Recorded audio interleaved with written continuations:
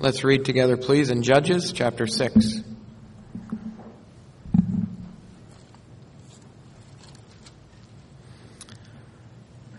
Judges chapter 6.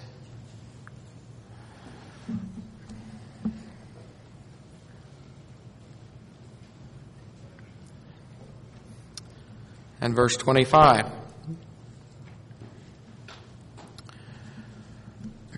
Judges 6 and 25.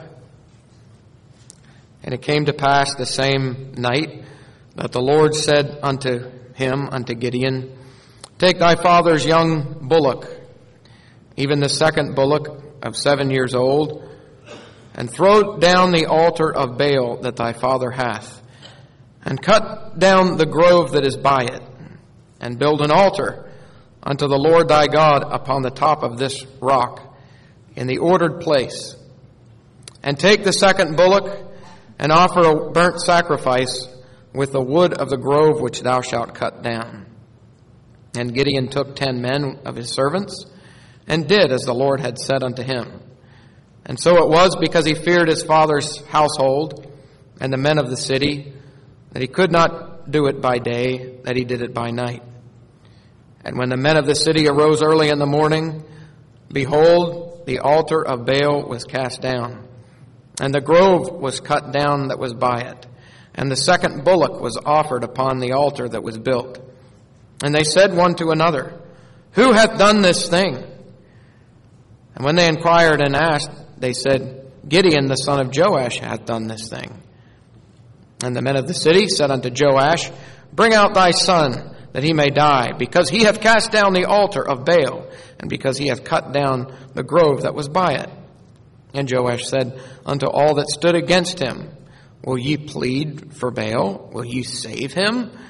He that will plead for him, let him be put to death whilst it is yet morning. If he be a god, let him plead for himself, because one hath cast down his altar. Therefore on that day he called him Zerubbabel, saying, Let Baal plead against him, because he hath thrown down his altar. Then all the Midianites and the Amalekites and the children of the east were gathered together, and went over and pitched in the valley of Jezreel. But the Spirit of the Lord came upon Gideon, and he blew a trumpet, and Abiezer was gathered after him. And he sent messengers throughout all Manasseh, who also was gathered after him. And he sent messengers unto Asher, and unto Zebulun, and unto Naphtali, and they came up to meet them. And we look to the Lord to give help. Speaking on this passage, we trust it won't take away from what we have heard about our great high priest. When you hear the name Gideon, you probably think about fleece setting, trumpets, torches, and clay pots, and the mighty victory over the Midianites with a band of 300 men. And that's a good thing to think about. It was a mighty victory over that group of people. We remember it well. But there was a victory that preceded it that few remember. If he had failed here, he would have succeeded nowhere else. Every victory that Gideon achieved followed the victory that we just read about. So I want to speak about Gideon's lesser-known victory. The background of our story is this, and you're probably very familiar with this, is that Gideon has been called, he has been commissioned, he was told by the Lord exactly what the Lord would use him to do. You remember he's actually hiding behind maybe in the wine press, because he would be completely surrounded then, and he's threshing wheat, and he's wondering if the Midianites are going to rob this little bit that he has threshed for his family. And there he is, and suddenly by an oak tree, an angel of the Lord comes and says, Gideon, the Lord is with thee, thou mighty man of valor. And the Lord tells him what he's going to use him to do. But before he could do that, there was one piece of unfinished business that Gideon would have to address. Do you remember the question that Gideon did ask the Lord earlier? You remember what it was? When God said to Gideon, the Lord is with thee, you mighty man of valor. Remember what the question was? Gideon says, why then has all this befallen us? Verse 13.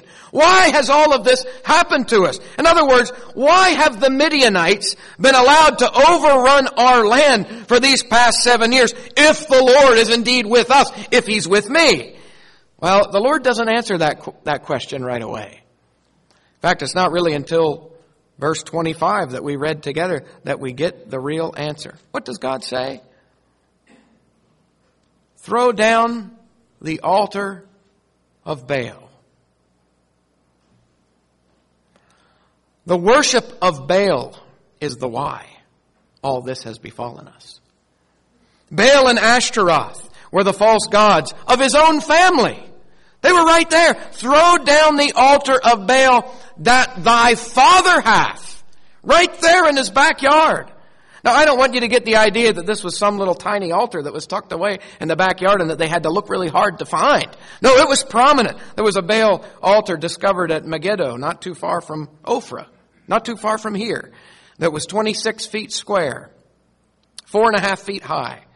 And the likelihood is that Joash's altar was probably very similar. It was large enough, wasn't it, that the village pagans came there in the morning? As it seemed their custom was, they were coming to the big altar, to their big and powerful God. And this was a problem. This was a big problem. A big obstacle that must be removed. Gideon, I'm going to use you. I'm going to use you for big and mighty things. But before I do, there's something else that you must do. The situation is very similar to that of Moses. Both Gideon and Moses were God's representatives called upon for a very dangerous mission against a powerful enemy. But both of them had to bring themselves and their homes into compliance with God's law before they could be used to accomplish that great task. So you remember Moses had a similar experience. Now not meeting the Lord at an oak tree, but meeting the Lord at the burning bush. And God tells Moses exactly what He's going to use him to do.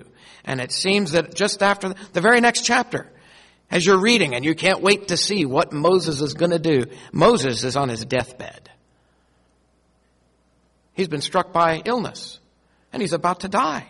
And you're scratching your head and you're trying to figure out, why is this happening? If he's going to be so used, then what's the problem here? Why is Moses lying and about to die? And we remember, it's a bit of a strange text, isn't it?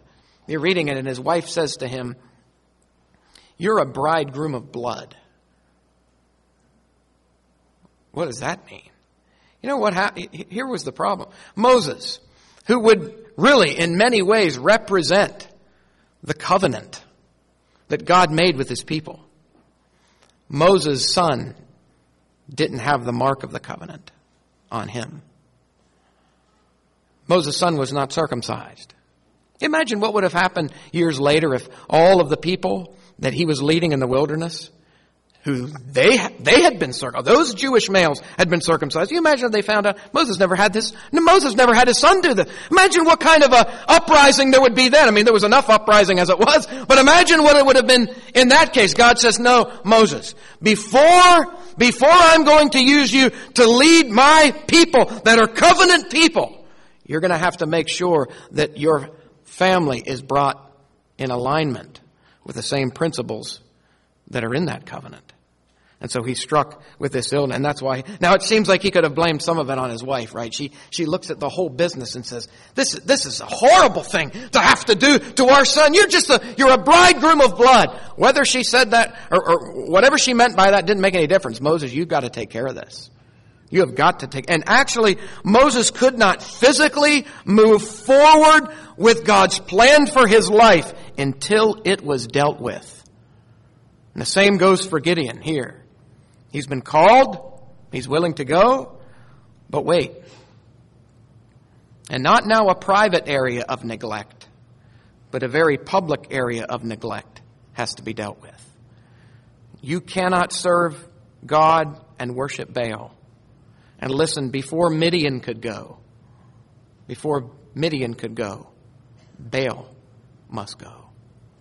And it might be here today that you've been hearing, I have, Have you heard challenging ministry? And maybe you've even been given ministry that will direct you to what God wants you to do for the next year, for the rest of your life. I don't know. That's the great thing about conferences, is that as God's Word is being ministered, it speaks to our hearts and directs our paths. And maybe that's you today, and you're going home and you've got something to do. God has directed you. But listen, very often God puts His finger on an area of neglect in our life when that's the case. And we won't make any progress until that's dealt with. You must deal with your Baals before God will deal with your Midian. You must deal with your Baal before God will deal with your Midian. Now, Gideon has received his instructions. He knows what the Lord wants him to do. Now, what is he going to do? What's he going to do? I want to emphasize 4 things to summarize this little story of Gideon's lesser-known victory. I want you to think first of Gideon weighing it up. He's weighing it all up. And then for a few moments, we'll think about Gideon moving out. He's moving out. And then, time permitting, we'll think about Gideon pulling down what needed to be pulled down. Tore down the altar. Tore down the grove. And then we'll think about Gideon building up what needed to be built up. So first, think about Gideon weighing up. He's weighing everything up. Now, I'm not sure how much time Gideon had to weigh it all up. But as the Lord was speaking, you can be sure, as he was listening to what God was saying, he began to calculate the cost. He's starting to count the cost. What will the cost be if I'm obedient? Imagine that. Go to your father's house. Go to your father's house and tear down the altar that's in his backyard. It's going to cost him. It could cost him tremendously. It could cost him a place in the family. That's what it says about him in verse 27. He feared his father's household. And who wouldn't fear their father's household? Go home to your father's house and tear down this grove and tear down this altar. I don't know what that's like, but I'm sure some of you here do know what it's like to follow a path of obedience to the Lord and to His Word, and it has cost you a place in the family, hasn't it? God sees it. It must bring a tremendous smile to His face and warmth to His heart as He sees one so willing to pay such a price because you love the Lord and you love His Word. It could cost him a place in the community. He feared his father's household, but verse 27 says he feared the men of the city. Doesn't seem like he had too much trouble with the people in the city till now. And maybe you kind of like the reputation that you have in the city, and nobody really disturbs you too much, and you're not really the object of scorn, and you just want to blend in. But if you do what God is calling you to do, it may very well be that it will cost you. It will cost you a place in the family. It might cost you a place in the community. Listen, for Gideon, it may have even, as far as he was reckoning, this could cost him his life. This could cost him his life. In fact, verse 30, it's what the men sought when his actions were uncovered. And they break through, I imagine them busting through the door of Joash and saying, bring out your son, Gideon, that he may die. Could cost him his life. And he's weighing it all up. He's counting the cost. And the calculations that were made led him to decide it's better to obey God no matter what. It's better to obey God no matter what. Maybe you've been weighing it all up today and maybe yesterday as you heard convicting preaching from the Word of God. You too, like Gideon, have heard from God. God has given you His Word. It seemed like, maybe it certainly was for me, it seemed like that was just for me. Could cost you. And it will cost you. And it's been said many, many times before, and in many different ways. But let me just say this. Whatever it costs you to obey God, it will cost you more to disobey God. So Gideon weighs it up. And the choice is made. His mind was made up. I want you to think about Gideon now moving out. I'm going to do this. I like verse 27. Just two simple words. Then Gideon. Then Gideon. Immediate action. In fact, there's no turning back now. He's got his plan. He's got his people. His servants are with him. He's got his orders, and he is going to carry them out. I sure hope this weekend serves as a no turning back moment for some of us here. You know, it's very easy to actually forget resolves we made yesterday. Our hearts are just that wicked. But will we today just resolve, from this moment forward, things are going to be different. Things are going to be good. God spoke to me at that conference. He put his finger on an altar that I know should not be there. Listen, if that comes to your mind in a meeting, without any specifics being given, who is it that puts that on your mind? You think the devil puts that on your mind? God's Spirit puts things on our mind. This is an altar. It should not be there, and I am resolved to deal with it right away. So then Gideon, he's moving out. He moves out in faith. He moves out in faith. And faith is not just blind, like, I hope this is going to work. But he moves out he's got something to go on, right? He's got the Word of God to go. It was God that met him and spoke to him and gave him his Word. He's got the Word of God to go on. He's got something else. He's got the presence of God to go with him. In fact, that was the very first thing that God said to Gideon. The Lord is with you. The Lord is with you. I like to think about that because as Gideon is making his way to his father's house in the middle of the night, I'm sure he would love to remember, the Lord said he would be with me. I think he is. I sure hope he is. Because if he's not, I don't know how this is going to work. But listen, you have the Word of God. When we decide to do what Gideon did, please remember, we have the Word of God for it, and we have the presence of God with us. We have no less.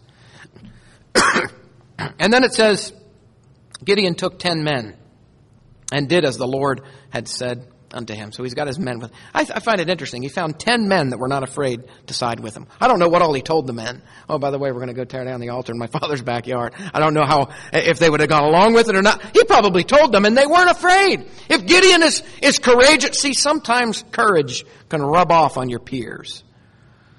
I want young people to think about that today. Young men that are here. When you decide to do what's right, you don't know the effect that's going to have on somebody next to you. And maybe a brother that's just a year younger than you, he's going to watch it and say, if he can do that, then maybe I can do that too. And it rubs off. And he's got 10 men with him. He's got 10 men with him that are not afraid in this chapter. You know how many men he's got in the next chapter that aren't afraid? 10,000. He said there were 32,000. That's right. And then he said anybody that's afraid can go home. And that left him 10,000. 10 in this chapter. 10,000 in the next. And verse 27 also says that he did it by night. He did it at nighttime. And that's okay, I think. Didn't want to draw too much attention, or maybe somebody would try to put a stop to it. But the practical point I want to leave with us here is this. Whenever they did this, nobody saw. Nobody could see what was happening. And very often, the greatest accomplishments for God are carried out when nobody else sees it. They're just taking place in the quietness of our own inner lives. And listen, if nobody else sees it happening, that's just fine.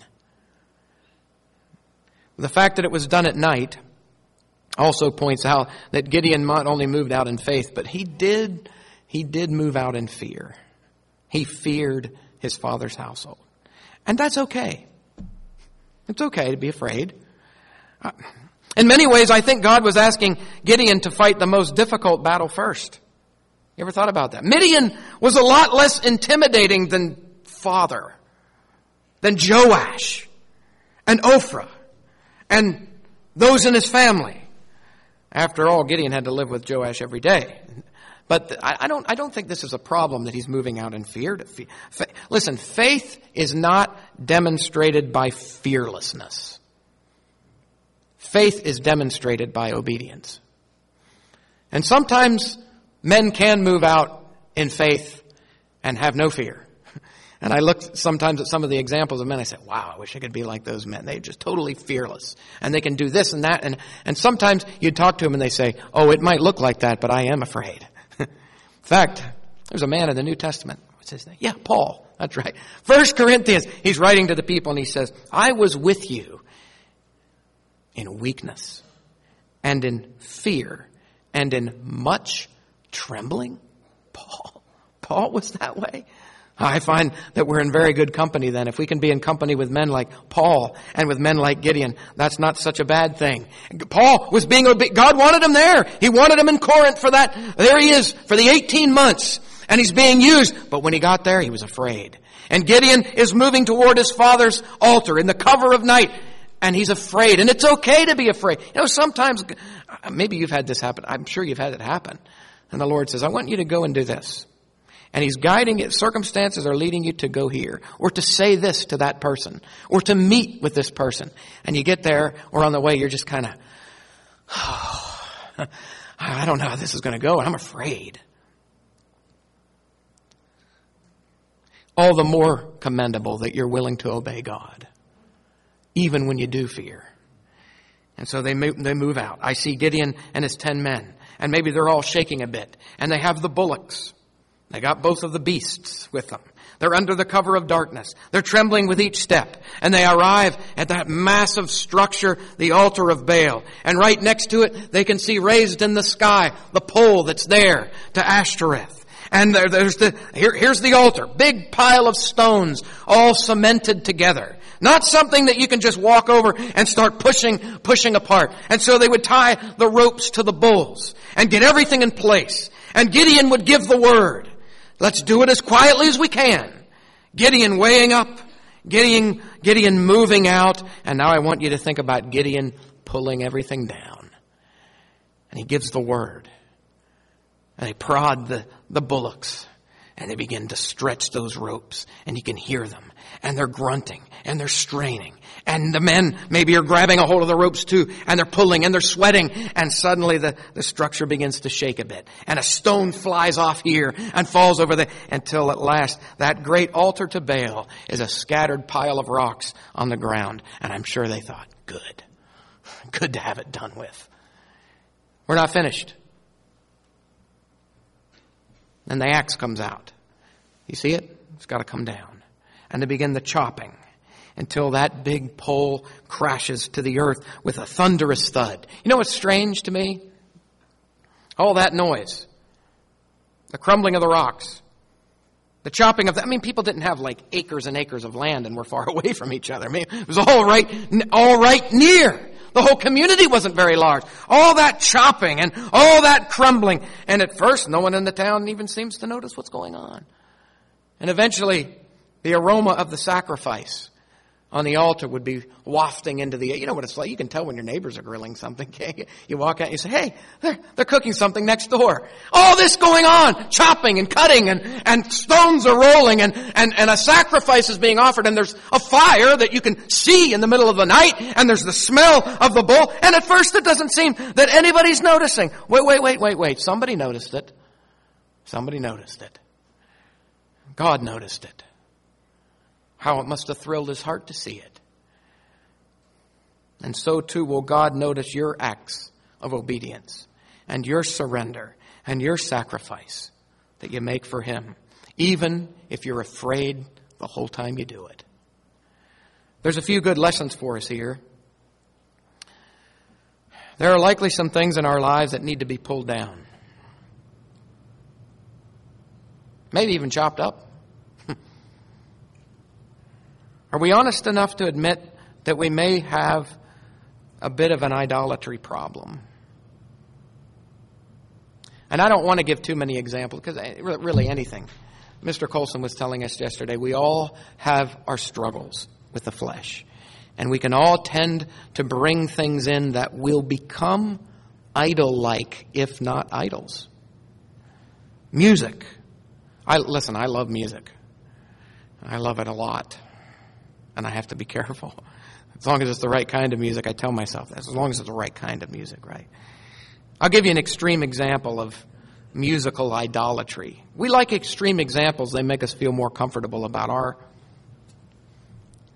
But I'll tell you anyway. This happened back in the 90s. I don't know if it's still going on now, but there were these fans of Elvis Presley, and they were revering him as a god. He was the king. He was surely the king of rock and roll. And pockets of semi-organized Elvis worship took hold here in New York. You might have been around to remember it. And it took place in Colorado, and it took place in Indiana. And the worshipers would come together, and they would get together. They would raise their hands. They would spell his name. They would chant his name. They would work themselves into a fervor, and they would even pray to Elvis, the deceased star. Followers believed that he watched over them, that he would guide them, that he would help them, and if someone reported an Elvis sighting, it was hard to keep up with them all. The high priests at the Church of the Risen Elvis in Denver, Colorado, would hold Elvis worship services. They enshrined a look-alike doll of Elvis in an altar surrounded by candles and flowers. And this really happened. Listen, idolatry is alive and well in America. It still is. Pretty extreme. I'm glad I don't have that problem. Yet. Or maybe you do. And I don't like giving personal examples. I just remember, listen, the wrong kind of music is not good to listen to, okay? Just listen to the lyric. You know, I hear a song now on the radio and I'll stop sometimes. I used to really like to listen to that song. And then I listen to it and I go, why did I like listening to that? Listen to what they were saying. I remember with my brother-in-law wouldn't mind me saying this. I remember having a bit of a ceremony. It was a second year university. And out came the tapes. Not the 8 tracks, okay? It wasn't that long ago. We got out the cassettes and we said, this is it. Pile of shells on the floor. And it was fun pulling them all out, you know. A big pile on the floor. You know what? We're done. I'm done. Listen, I'm not saying that because I'm proud of it. I'm the one who put the idol there in the first place.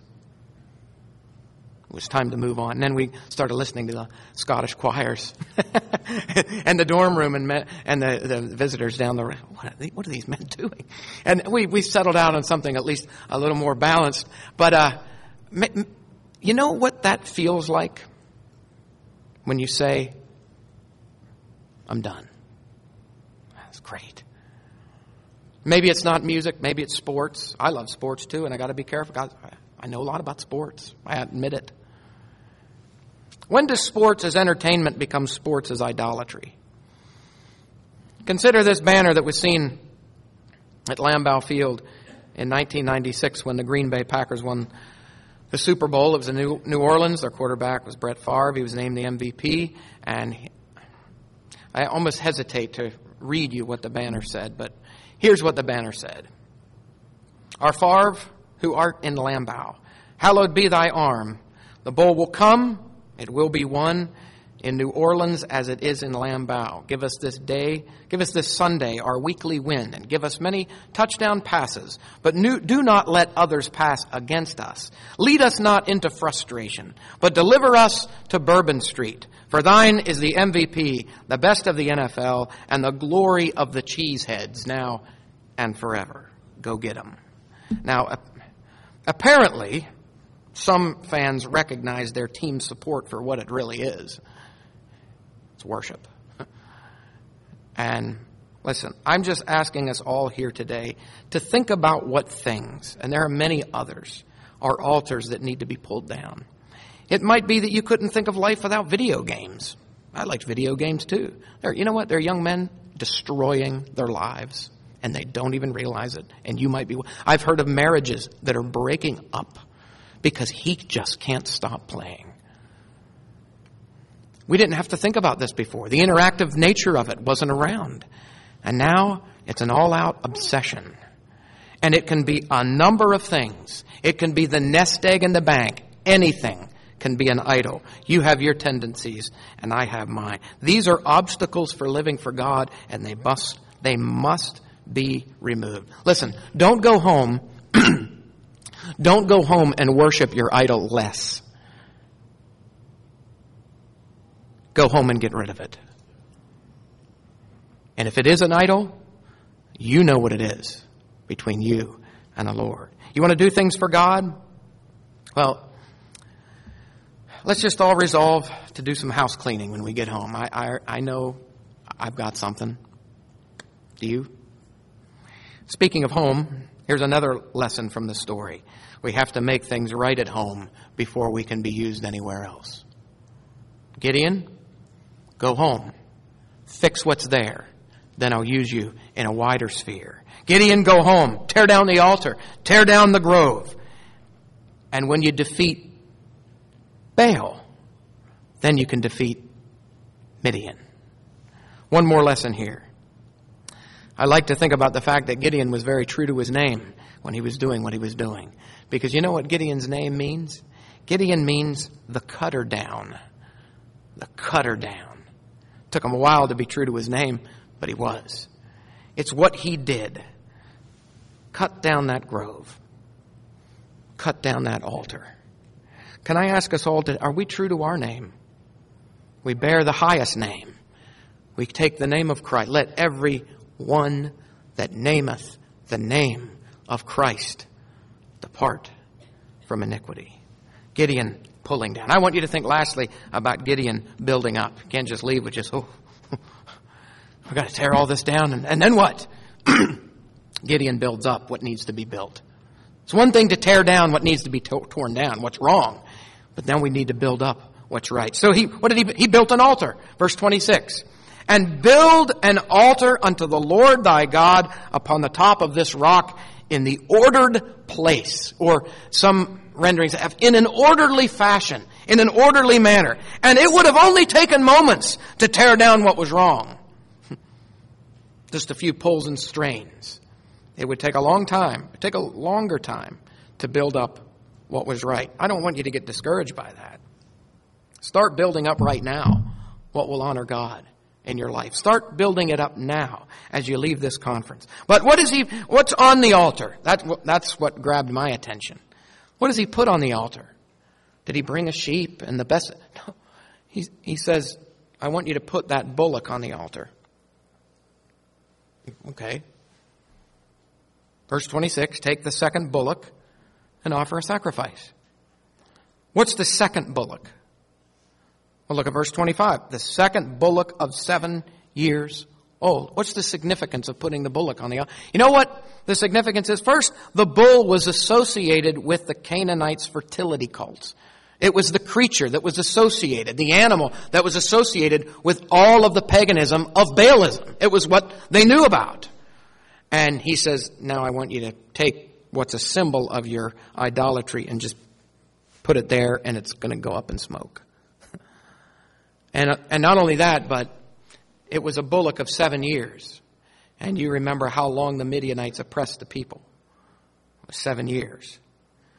And so when Gideon offered up this bull of 7 years on the altar, it was a reminder to him that the 7 years of bondage were going up in smoke. Would you like that today to happen? Maybe something that it plagues you that you do it and that you have it.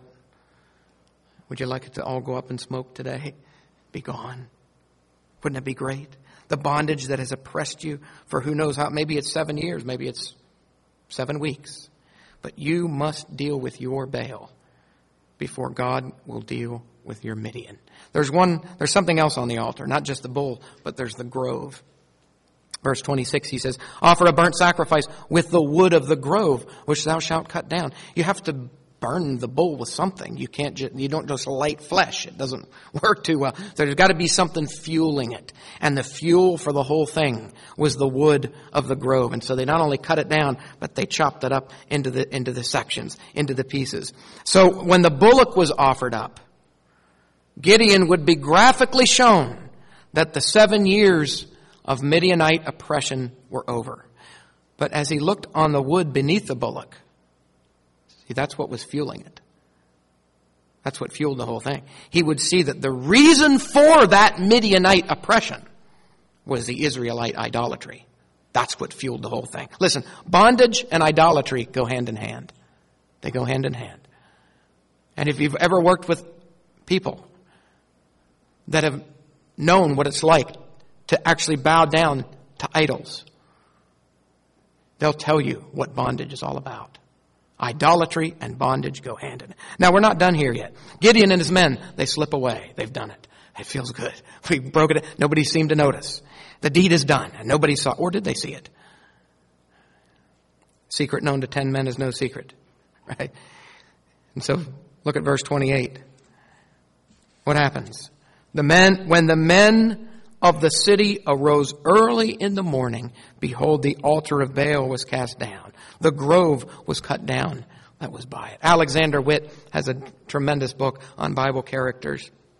And he said very memorably, he said, the worshipers of Baal never neglected their morning devotions. Early will I seek thee, they could say to their God with truth and a good conscience. And they show up, and what they see infuriates them. Listen to their response. They say in verses 29 and 30, who has done this thing? Who has done this terrible thing in tearing down our altar and in tearing down our grove? And then they find out who did it. Gideon? They come to Joash's house. To the front door, rather. They just walk around to the front. They say, bring us your son, that he may die. You know what? It's only here in the story that we learn how important the idols were to the people. Apparently they felt they couldn't do without them if it meant we want this man to die. I don't know what we would do if we woke up one morning and suddenly that thing that we like so much or do so much, if it was gone, what would we do? What would we do? They didn't know what to do. Death! Somebody has to die. A price has to be paid. Now here's where the man Gideon feared the most became his greatest defender, Joash, his father. I don't know what Gideon thought his father was going to say. Maybe he was going to go, well, he's just right here. We'll just come and take him. But he didn't. He stood up. Verse 31. Joash said unto all that stood against him, will you plead for Baal? Will you save him? If he's a god, let him plead for himself, because he has someone cast down his altar. I hear about all of the things going on in the world today. I hear about the Middle East is on fire, and Northern Africa is on fire, and insult has been done to a particular figure. And people are all enraged about a video. You know what I want to say? If he's God, let him save himself. That's what Joash says. If he's God, let him save himself. And suddenly Gideon has come to experience a great blessing.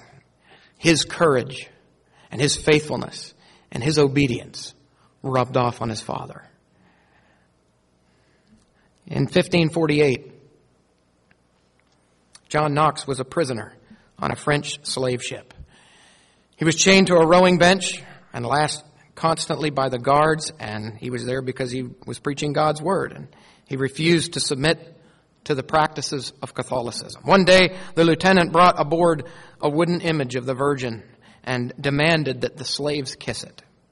And they went one at a time and pressed it into Knox's face, and he refused. And they shoved it right up again, and he said, I'm not going to do it. And he took the image and he threw it overboard, and he shouted out, let Our Lady now save herself. She is light enough. Let her learn to swim. And everybody waited. Knox is going to die. Divine fire is going to fall. Nothing happened. And when nothing happened, two very interesting things did happen. No longer, never again, were believers required to engage in Catholic exercises against their wishes. And the other thing was that men began to look to Knox as their leader. We can follow this man. A man with such courage as this, if he can do this, then we can do it too. We're with him. That's how the Scottish Reformation began. I'm glad for it. My mother came over here from Scotland on a ship not too many years ago. And I think about that story very often. Listen, our courage to commit ourselves to Christ and his demands can be used by God in the lives of other people. Gideon's courage obviously impacted and motivated his father to join the ranks on Gideon's side. And there would be many more to come. Yes, thankfully, godly choices by children at times can impact parents. It's usually the other way around. But if you're discouraged about mom and dad today, know that your behavior can make a difference in their lives too. There was likely a moment of eerie silence then, right after this. Joash had said what he said. Let Baal answer. Nothing happened. And when enough time passed to convince the people that Baal would do nothing and that Baal could do nothing, he gave his son another name, Zerubbabel. What does that mean? My margin has let Baal contend or let Baal answer. Eventually, the word came to mean the one who has beaten Baal. Or how do you like this? I came up with it. Baal beater. Baal beater. There's Baal beater. What do you think of him? Listen, do you want to be remembered as beaten by blank? There was a time she was doing so well. She's not around anymore. He was doing so well. He's gone. Beaten by. Or do you want to be Baal beater? Lastly, Gideon built more than just an altar. He built an army. And it was because he built an army that he was enabled, because he built an altar, that he was enabled to build an army. He gained the trust of his people. If you were to go back to verses 33 and 34, you'll notice the first to join him. Well, even before that, the first to join him was his father, Joash. The second to join him was Abiezer. Say, who are the Abiezerites? That's his family. He was an Abiezerite. The next to join him was Manasseh. That's his tribe. And the next to join him after that were the tribes nearest Manasseh: Asher, Naphtali, Zebulun. The sphere was one. This is the way, typically, this is typically the way the Lord uses us. Right where you are. To the people closest. And then your sphere of service will widen from there. It's what he did with Gideon. This is Gideon's lesser known victory. I hope it won't be so unknown anymore. And it is the key to understanding the life of a man who was used in many ways because he first got things right at home.